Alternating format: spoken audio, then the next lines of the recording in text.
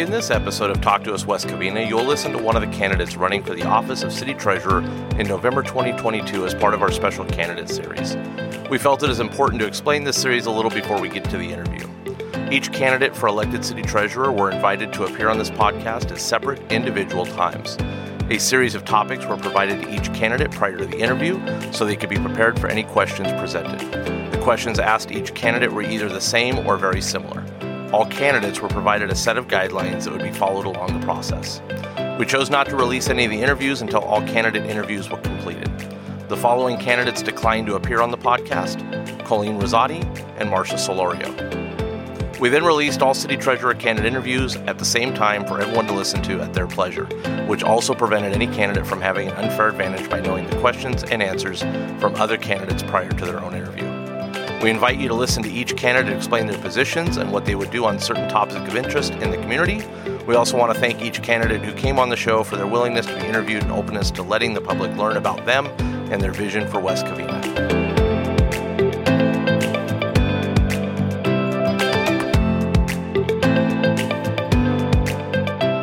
So I'm sitting here today with Sue Augino, who's running for City Treasurer here in the city of West Covina. Sue, good morning to you. Good morning. Thank you. Thank you for coming. Well, today we're going to go a little bit into the City Treasurer role. So first of all, I want to thank you for your time and want to give you an opportunity to introduce yourself and tell us why you decided to run for City Treasurer. Thank you. First off, I want to say thank you to you, Steve, and to Jerry for putting on this podcast forum. I know it's a new endeavor, a fun thing, and it's a good opportunity for candidates and people to get their voice and their message out there. And I also want to thank the Historical Society for allowing us to do it here. And myself, my name is Sue Augino. I'm running for treasurer for the city of West Covina. I am a lifelong resident. I was born here, as was my husband, and we've been married 35 years. We have 3 daughters, 6 grandkids under 6. And we're pretty locked into West Covina. I feel very proud to be here. I feel very proud to have raised my family here. And so I'm committed to making sure that I can do whatever I can do to keep the betterment of West Covina going. And running for treasurer, I'm hoping that will be something that will be a successful move. Thank you for that. And so we're going to jump right into it. Only got a few questions for you, but a lot of people aren't sure what exactly the treasurer duties are. So we're going to jump into the treasurer's duties and responsibilities. And so many people in the city, as I mentioned, are not sure what the role of the city treasurer actually is, and wanted to know if you can tell me what you believe the role of the treasurer is and what you feel are the responsibilities. Well, I will tell you, going into this, I learned a lot hitting the ground running, and I wasn't really sure. I knew what the word treasurer meant. I had been treasurers in PTA and all this, but it's a very different role in the city of West Covina. It actually is a role that comes with zero decision making. It has zero financial responsibility decision making. It's more, I'm taking it more as a liaison between the residents, taxpayers, and the city. I want to be able to be that bridge of that gap, almost like in my residents page 2.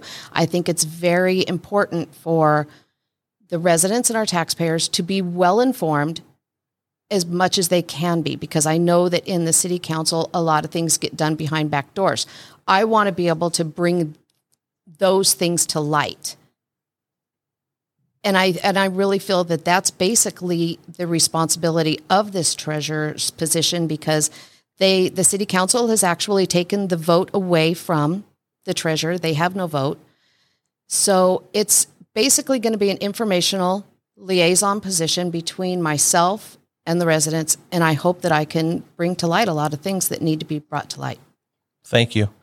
So we're going to move on to the next topic, and we're going to talk about one of the duties of the responsibility of the treasurer is as a member of the audit committee in the city of West Covina.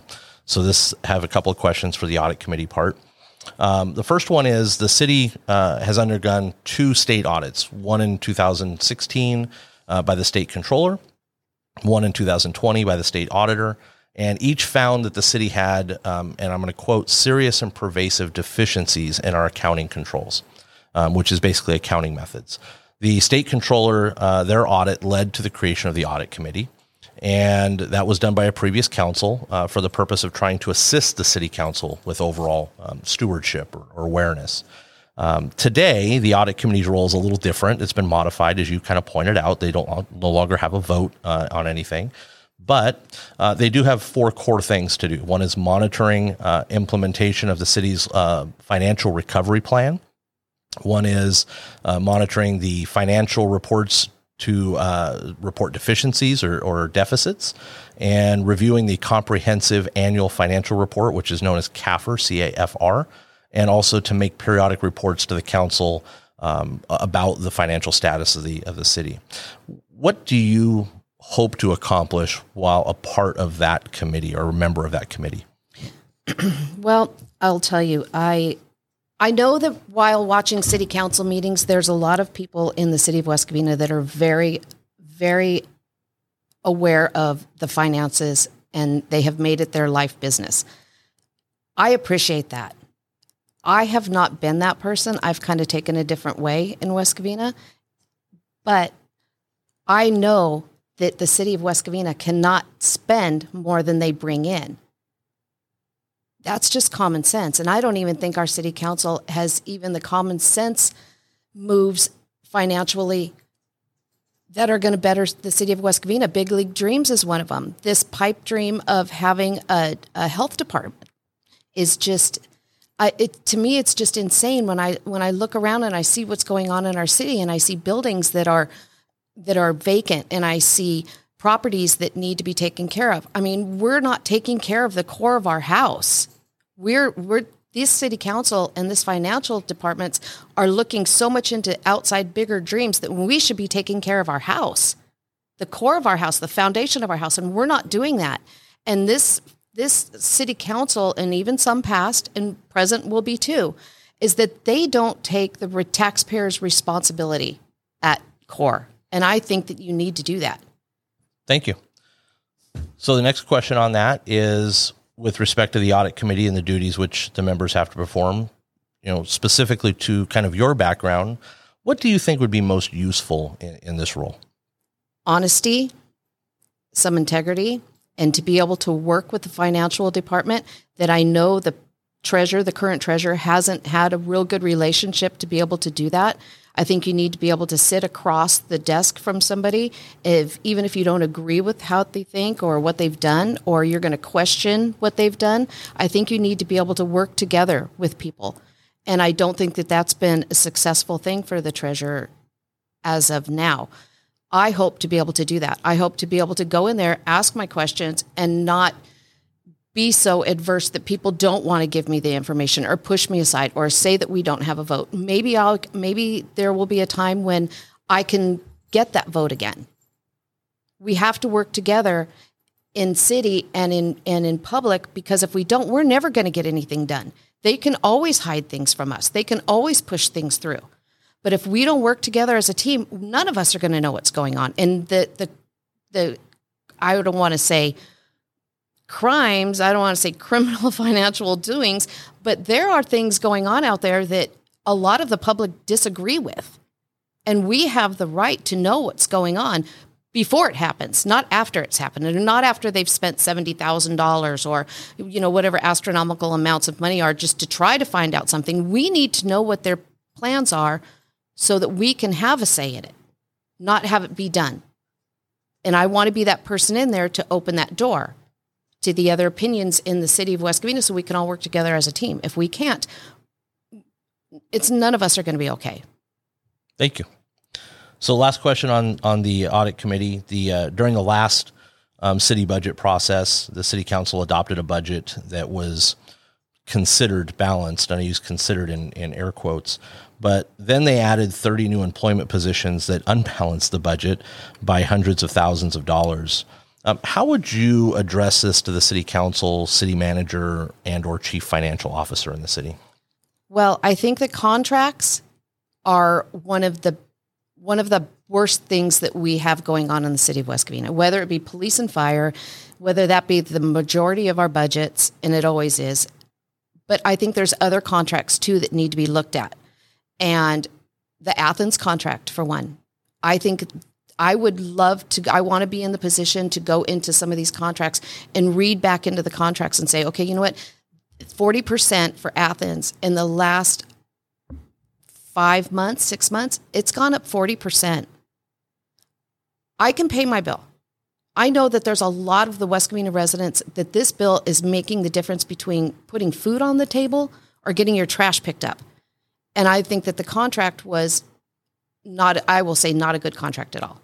I don't think open-ended contracts are something that is going to be good for anybody. But I would want to be able to go in there and look at the contracts, make sure that they're being utilized, make sure that the services that we're paying for that are within the body of these contracts are still being used. Because sometimes, on page 1 doesn't necessarily mean what page 9 means we're getting. I want to make sure that the residents have what they are paying for. Thank you. So moving on, you mentioned the health department a minute ago. That's our next topic. In 2021, the city of West Covina, the council voted to separate from the Los Angeles County Health Department and create a city-run health department, which is going to be at a substantial cost to the city and its residents. What is your opinion on this idea, and what would you do if elected a treasurer in regards to the creation of the city health department? Well, first off, I don't know that I will have a lot of any ability to do anything except for, again, bring to light. The health department, I think, is a very unreasonable task to take. Like I had said before, our house is on fire. We don't need to be pouring gasoline on it. And that's what's happening. We have so many other things in the city that need to be done that this health department should not even be in consideration right now. And the funds that are going to it shouldn't even be considered.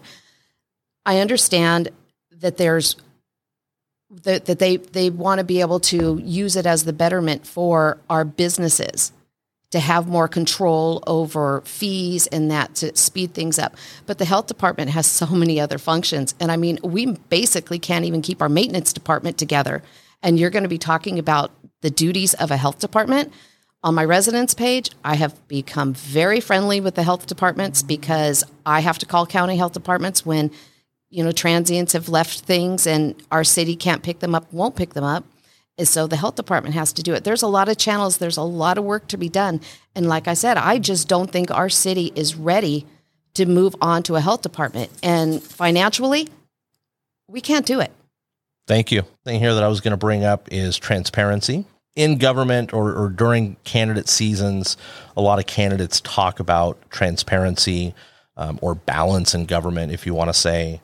See it on a lot of campaign mailers or flyers. But the question really is, what does transparency mean to you? And what would you do to increase it in regards to the role of the city treasurer? Well, I think transparency is, and I use the word transparency, I think it's a pretty overused word. But I will say, being that I've worked in the residence department with my residents, my West Covina Residents Take Your Neighborhood Back page, I have always felt and tried very hard to work with the residents and to make sure, there's a lot of things that I've done that people don't like or they've done that I don't like, but we all still have to talk to each other to find a medium. And we have to be honest in that decision making. And we have to be forthright, because if we're honest and we bring things out into the light, we're going to find solutions for them. We're going to find ways to work on things together. We might not take the same path, but as long as we're honest and forthright, we will find a way to work together. And that's what's lacking right now, is nobody's working together. And like on our residence page, I created that to be almost like a virtual neighborhood watch, and it works incredibly well because people all talk to each other. And I don't know, I had COVID real bad. Spent 15 days in the hospital. And it was during a time that was very scary. There wasn't a lot of answers for COVID and the shots and all this, but this kind of falls into transparency, is that I took pictures of myself in the hospital. They were not becoming pictures at all. Horrible pictures. Didn't even know if I was going to live. I wanted it to be out there to say, you know what, look, this is what I'm going through. If you guys have any questions, ask me, because we're all learning together. When all my hair fell out, I had 50 women say, Sue, this is what's happening to me. If you're transparent and you're honest and you don't care how it feels, because sometimes being transparent isn't a good feeling.